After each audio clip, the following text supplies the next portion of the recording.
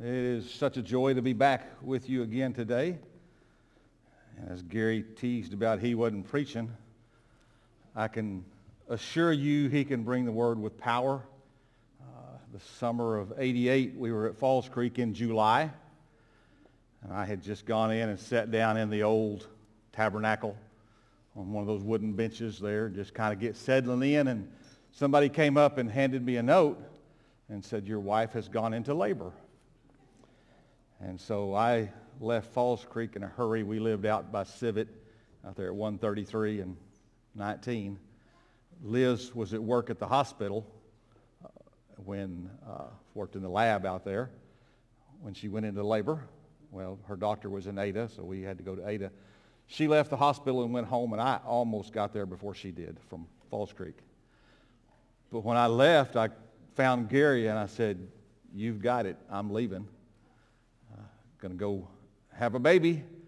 And that night, Larry, where'd that come from? What's your name? Gary, yeah. See, I'm old, folks. That's what that many years of youth ministry and preaching will do to you. Gary led the devotion that night in our cabin, and from what the word I got back was one of the most powerful times, and God moved in a mighty way. And Stephanie was born that next morning. It's in 1988, July the 14th. Man, it's good to look around and see so many of the... If you were a part of the youth ministry here from 85 to 91, raise your hand. Who all's here? There's several of you.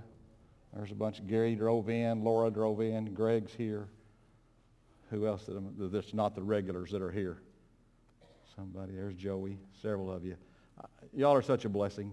It is just such a wonderful to see kids still involved in serving God in whatever way he has gifted them and done that with you. So open your Bibles with me if you would. I brought a video this morning to 1 Thessalonians, so you can be turning there.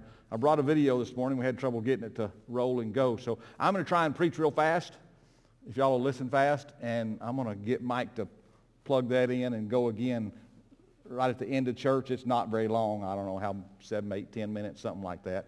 But a whole lot of you are in there, and I've got pictures of you. And you'll remember a lot of the people that have gone on before us. But it's pretty neat to look back and to see what we looked like over 32 years ago. I haven't changed very much. 1 Thessalonians chapter 1. Let's stand as I read the Word of God, please. Paul and Silas and Timothy unto the church of the Thessalonians, which is in God the Father and in the Lord Jesus Christ, grace be to you and peace from God our Father and the Lord Jesus Christ. We give thanks to God always for you all, making mention of you in our prayers. Remember without ceasing your work of faith, your labor of love, and patience of hope in our Lord Jesus Christ, in the sight of God and of our Father, knowing, brethren, beloved, your election of God, for our gospel came not unto you in word only, but also in power and in the Holy Spirit, and in much assurance, as you know what manner of men we were among you for your sake. And you became followers of us and the Lord, and received the word in much affliction with joy and the Holy Spirit. So you were an example to all that believe in Macedonia and Achaia.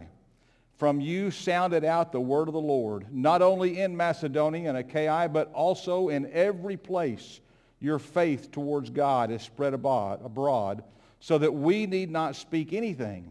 For they themselves show us what manner of entering in we had unto you, and how you turned to God from idols to serve the living and true God, and to wait for his Son from heaven, whom he raised from the dead, even Jesus, who delivered us from the wrath to come.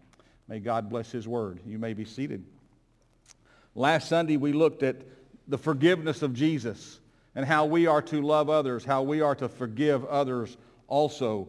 And then Sunday night we looked at the Word of God, how that the Word of God should be at the foundation of everything that you do as an individual, and it should be your foundation of everything that you do as a church.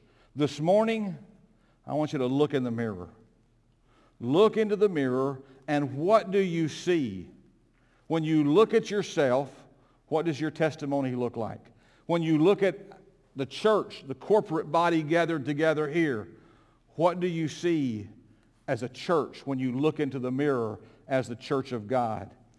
Is your testimony promoting the cause of Christ, or is it hurting the gospel of Jesus Christ? Listen to what it says in James chapter 1, verse 22 to 25. Listen to what James says. Don't just listen to God's word. You must do what it says. Otherwise, you're only fooling yourselves. For if you listen to the word and don't obey, it's like glancing at your face in a mirror. You see yourself and you walk away and you forget what you look like.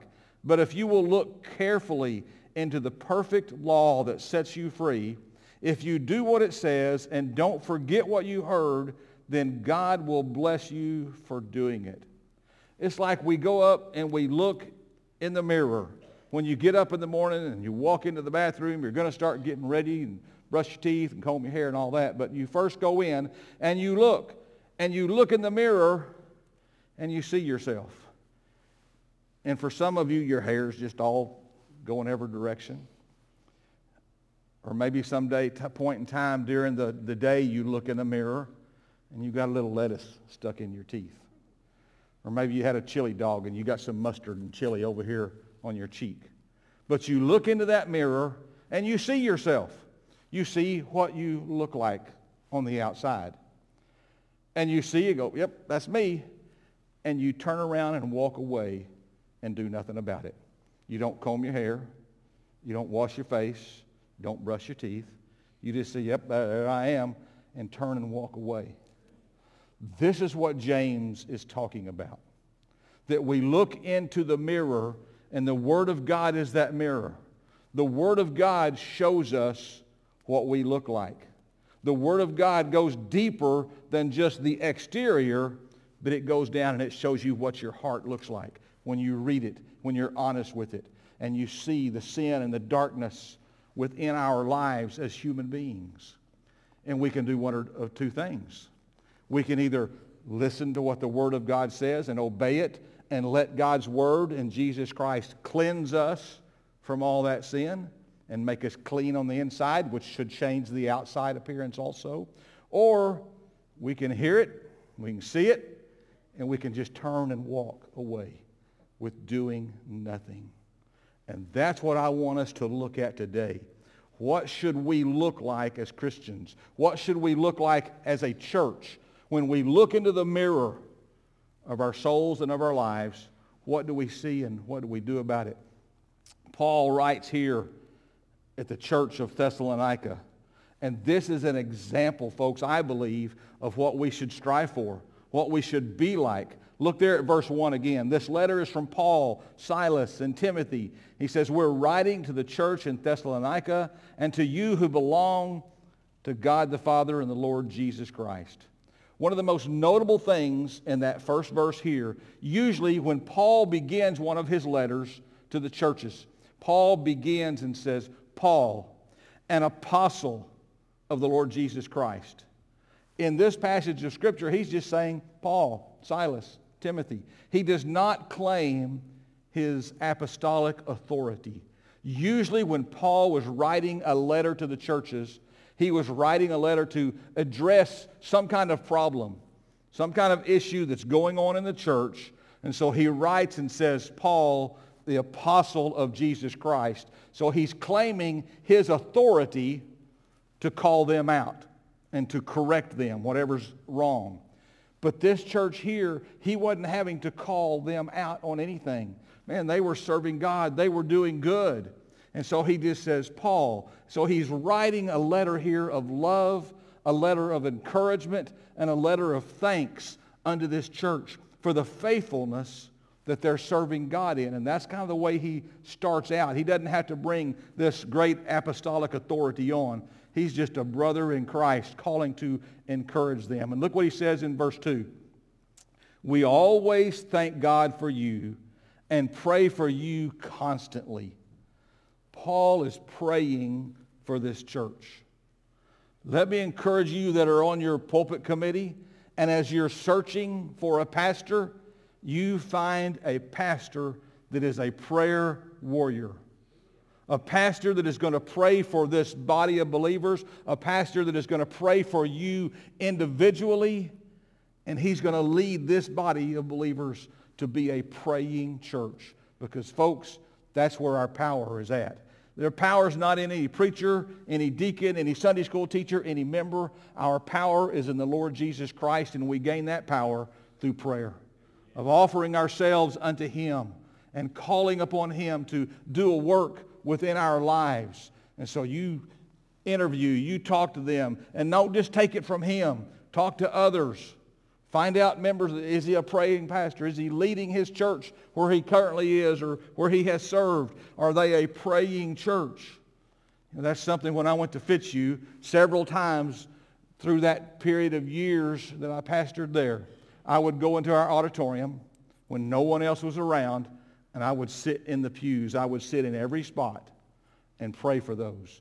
I mean, it'd just be like sitting, and I'd start right here at this pew, and I'd scoot down. And you know what? Most of the time, I could pray by name because, as Baptists, you've got your seat marked. That is your territory, and nobody better sit in it. I know when we came last week, I asked Gary, okay, where is it safe to sit so that I don't upset anybody and get their chair?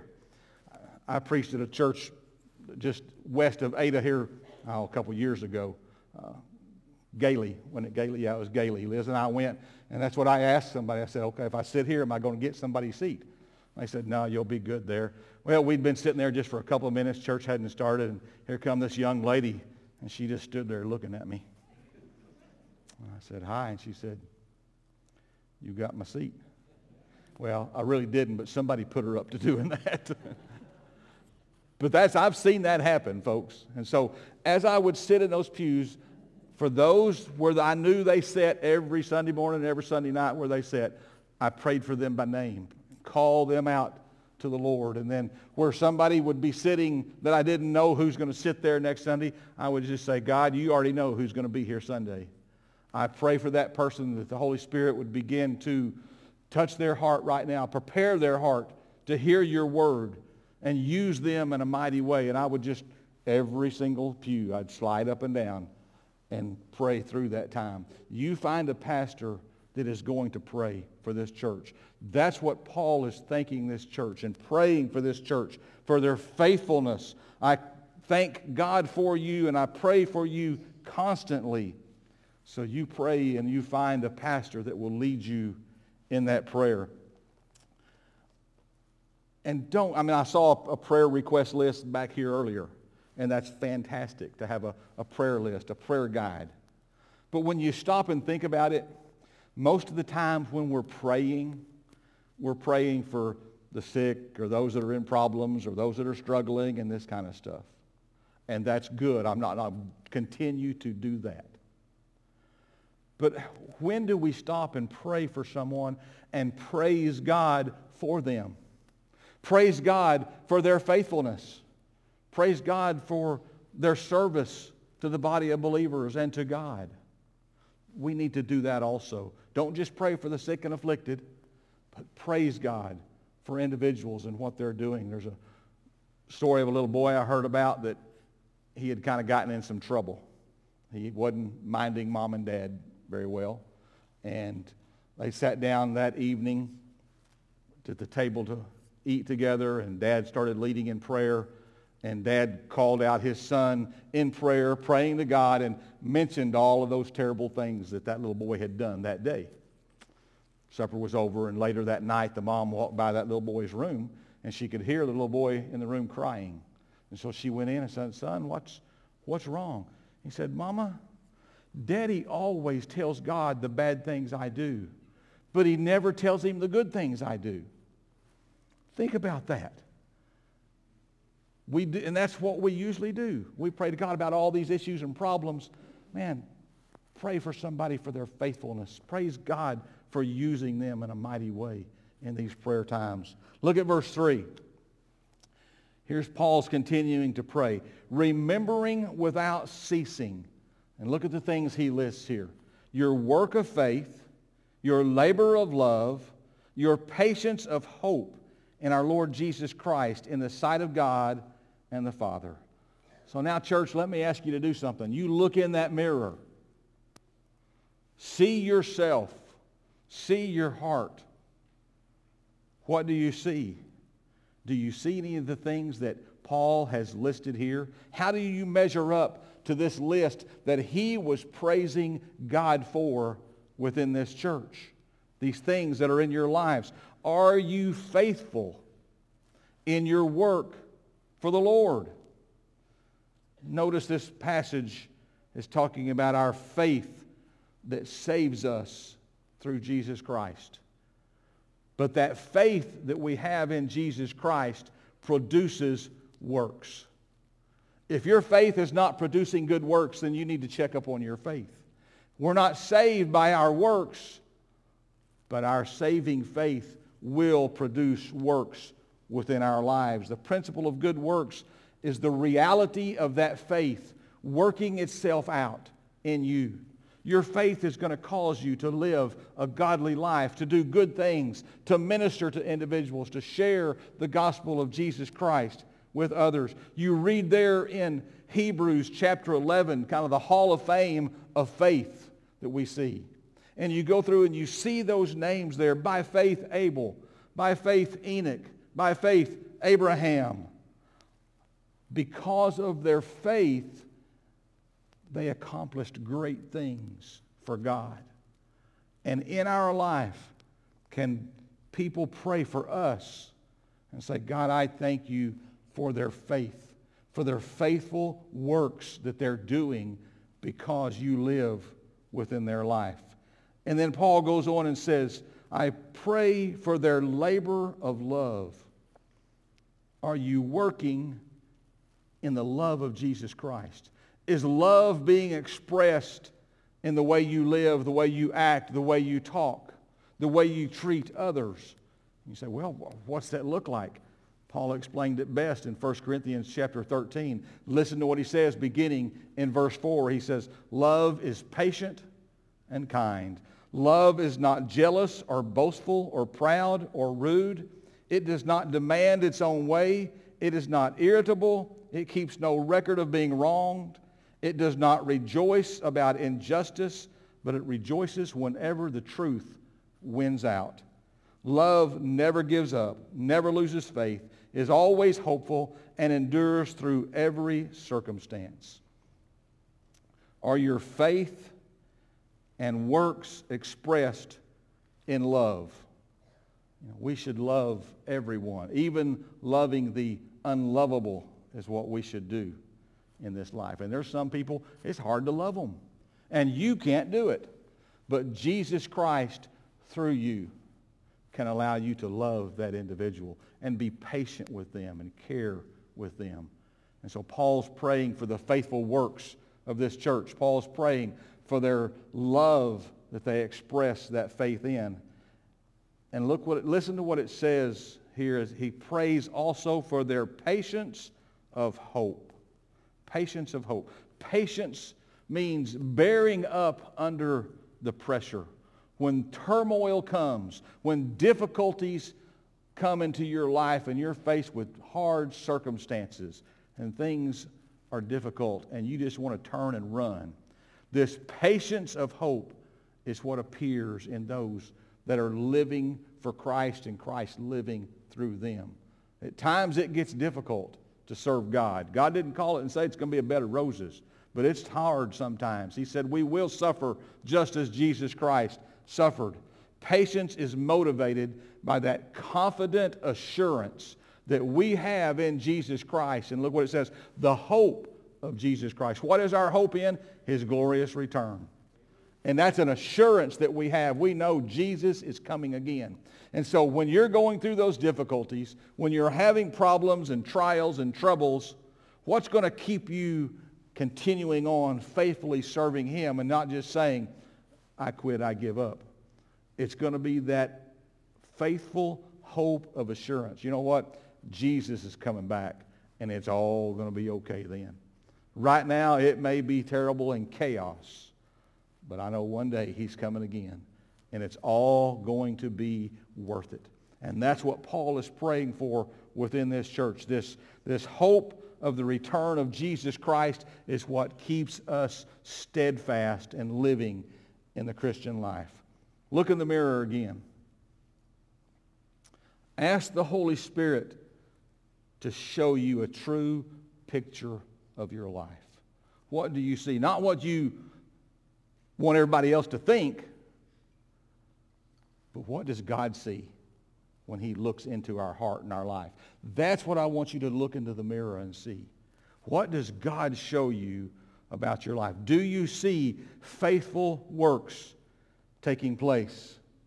Now again, we don't do works to be saved, but we do those works because we are saved, because we want to bring glory and honor to Jesus Christ. We want others to see Jesus in us, and that is where that faithful works come into being. That is where that love comes into being.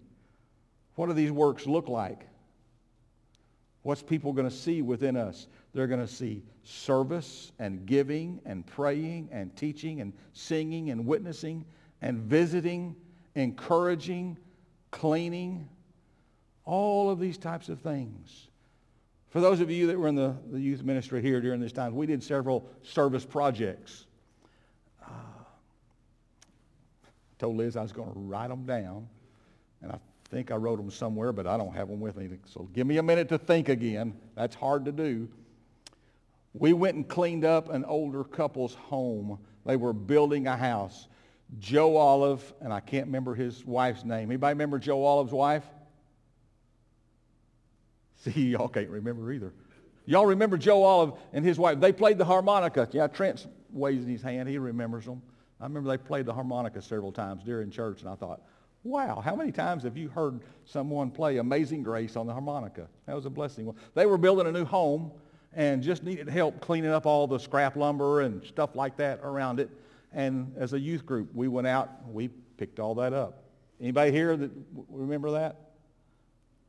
Surely some of y'all were faithful and showed up. Kids, come on. Another time, we did a free car wash out at what used to be the shopping center. We set up and washed cars for free. Another time we set up, there was a parade or something going on, and we set up a booth at the parade and just gave away water. There was something else I wrote down. Can you remember, Liz, what it was? Yeah, there was one Christmas, one of our youth had graduated. She was married, and they were financially in a bind and tight. Had no money for Christmas, had no money for decorations. And so I told our youth about it, and I said, we're going to get a tree. Y'all all bring ornaments if you've got extra ornaments. Get gifts. Here's how old their kids are. And we just showed up unannounced to their home, and we carried Christmas in. We decorated their Christmas tree for them, laid presents under the tree for the kids and for the parents. And that was just one of the most special times that I can remember. And serving God in those ways. And folks, that's what works. That's what service looks like. In doing things and ministering and helping others within this life. Do you see that love flowing out of you? Is your love compassionate? Is your love caring? Loving the unlovable? Look at verse 7 and 8 of this same passage. Do you know that, and this is in the Message translation. I just liked the way it said it. Do you know that all over the provinces of both Macedonia and Achaia, believers look up to you? The word of God has gotten around. Your lives are echoing the Master's words, not only in the provinces, but all over the place. The news of your faith in God is out. We don't even have to say anything anymore. You are the message. Folks, here is what a great picture of the Christian life should be. Here is what a picture of the church should be. That as a church, as individuals making up this body, you're out there witnessing and telling other people about Jesus Christ. The pastor is not to be the paid evangelist. He's not to be the only one that witnesses. It comes better from the satisfied customers in the pews that go forth, and when the people see that man, those people love Jesus. They're telling me about Jesus. And this is what Paul was praising and thanking God for. Here was the church at Thessalonica, and the word of God was flowing out through them. That Paul says, we don't even have to speak because it's already going forth through the members, through those that are faithfully serving God in those ways. And this is the way that we should always continue, that each and every one of us. I had a great opportunity while I was at Fitzhugh, pastoring there for 30 years. 22 years of that time, I was on the volunteer fire department. And so we'd go out and fight fires when you get called. There was one house fire we went to, and sadly, there was a deceased lady in the fire. I saw the family over here, so I just kind of took off my fire helmet and laid down the hose, and I went over to minister to that family, to pray with that family, and ended up being able to do the funeral for them and sharing Christ and love with them. That's what we should all do as Christians. When we see someone in need, share the love of God with them. One of the neatest things as a fireman, we were fighting a grass fire on this big ranch, and I knew who the head guy was running the ranch, and he asked me one time, "You're from Fitzhugh, aren't you?" "Yeah." "Do you know Joe Bradshaw? They're from Fitzhugh. I think he goes to that Fitzhugh Baptist Church." I said, "Yeah, I know Joe." And he's always inviting me, trying to get me to come to church with him. I said, "Well, you ever thought about going?" "Well, I don't know. He's always trying to get me to go." So we just carried the conversation on, just kind of mopping up what fire around us we had got out already. And I said, "Well, what if the preacher invited you to come?" "Oh, I don't know. I don't know that preacher." I said, "Well, I'm the preacher." He kind of stepped back. You're out here fighting fire?" "Yeah, I am." Folks, that's what we are to each and every one of us do. It's not just up to the preacher. And Joe had beat me to this guy. And Joe was constantly, always, from Joe's house to where Joe worked, he passed this guy every day. And he'd stop and he would invite him to church continually. And that's what Paul is thanking God for, that church at Thessalonica, that they're out there, they're spreading the word of God, the love of God, and they're impacting the community to a point. Paul says, man, as the preacher's coming in here, we don't even have to say anything. So I ask you, are you out there as individuals? Are you sharing the love of Christ, the word of God? They were steadfast in their faith and sharing all that God had given unto them. So what does the community say about your testimony as a church? What does the community see?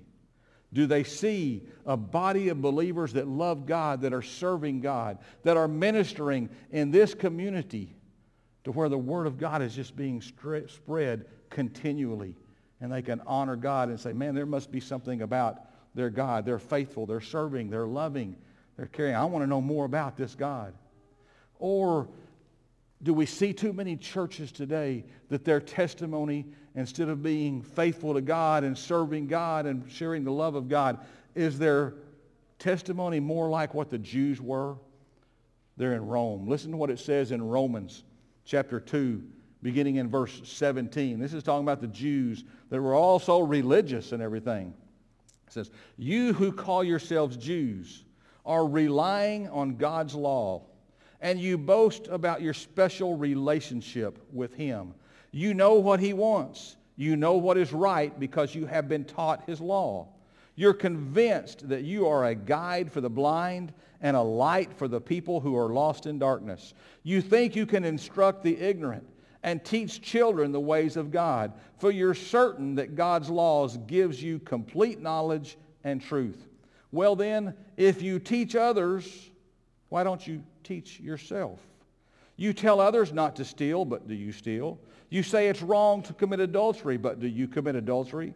You condemn idolatry, but do you use items stolen from pagan temples? You are so proud of knowing the law, but you dishonor God by breaking it. No wonder the scriptures say the Gentiles blaspheme the name of God because of you." You know what, folks? This is why so many people want nothing to do with God, and they want nothing to do with church.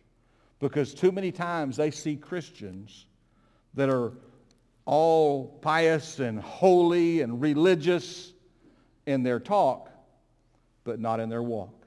They're wanting to condemn others because of their sin, but they're living in some of the same sins and continuing on. And the last part of this verse says, the Gentiles blaspheme God because of you. The world looks too many times at us as Christians and they say, man, if that's what a Christian is, I don't want anything to do with it. I don't want to be like that.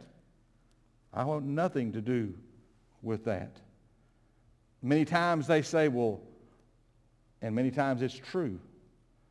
Too many times we'll see Christians living in such a way that many of the lost are better upstanding moral people than Christians are. And it should not be that way. They look at us and we're living more like the world than living because of our faith in Jesus Christ. And so when you look in the mirror, what do you see?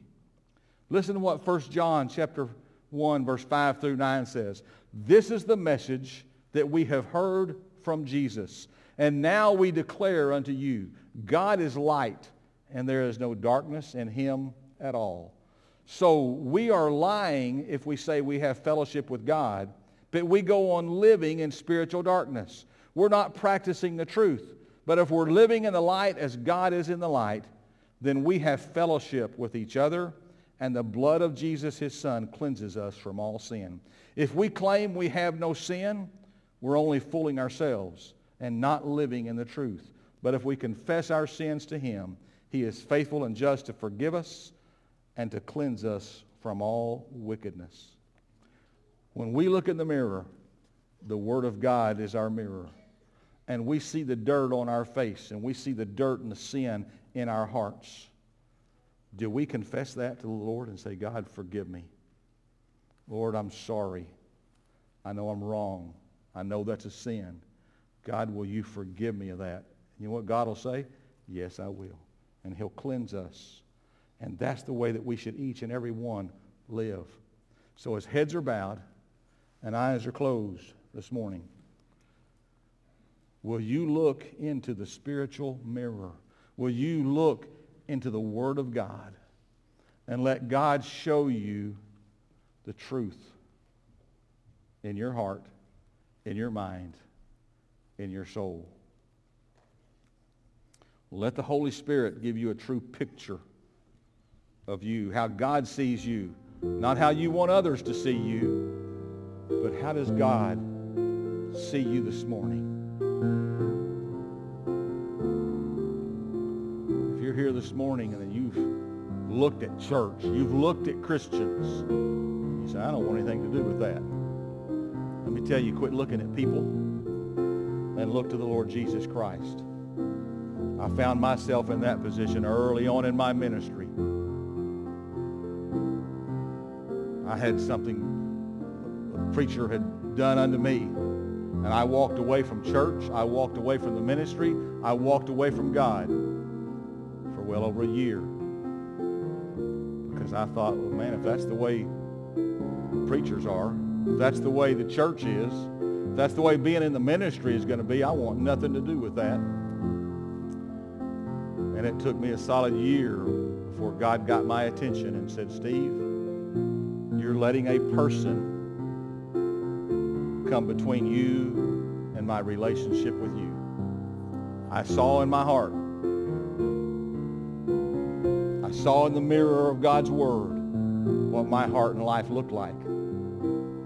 And I had to confess to God, yes, Lord, that's a sin. And I put my eyes back on Jesus. I thought, I'm going to follow him and not other people. So don't let people deter you from following God.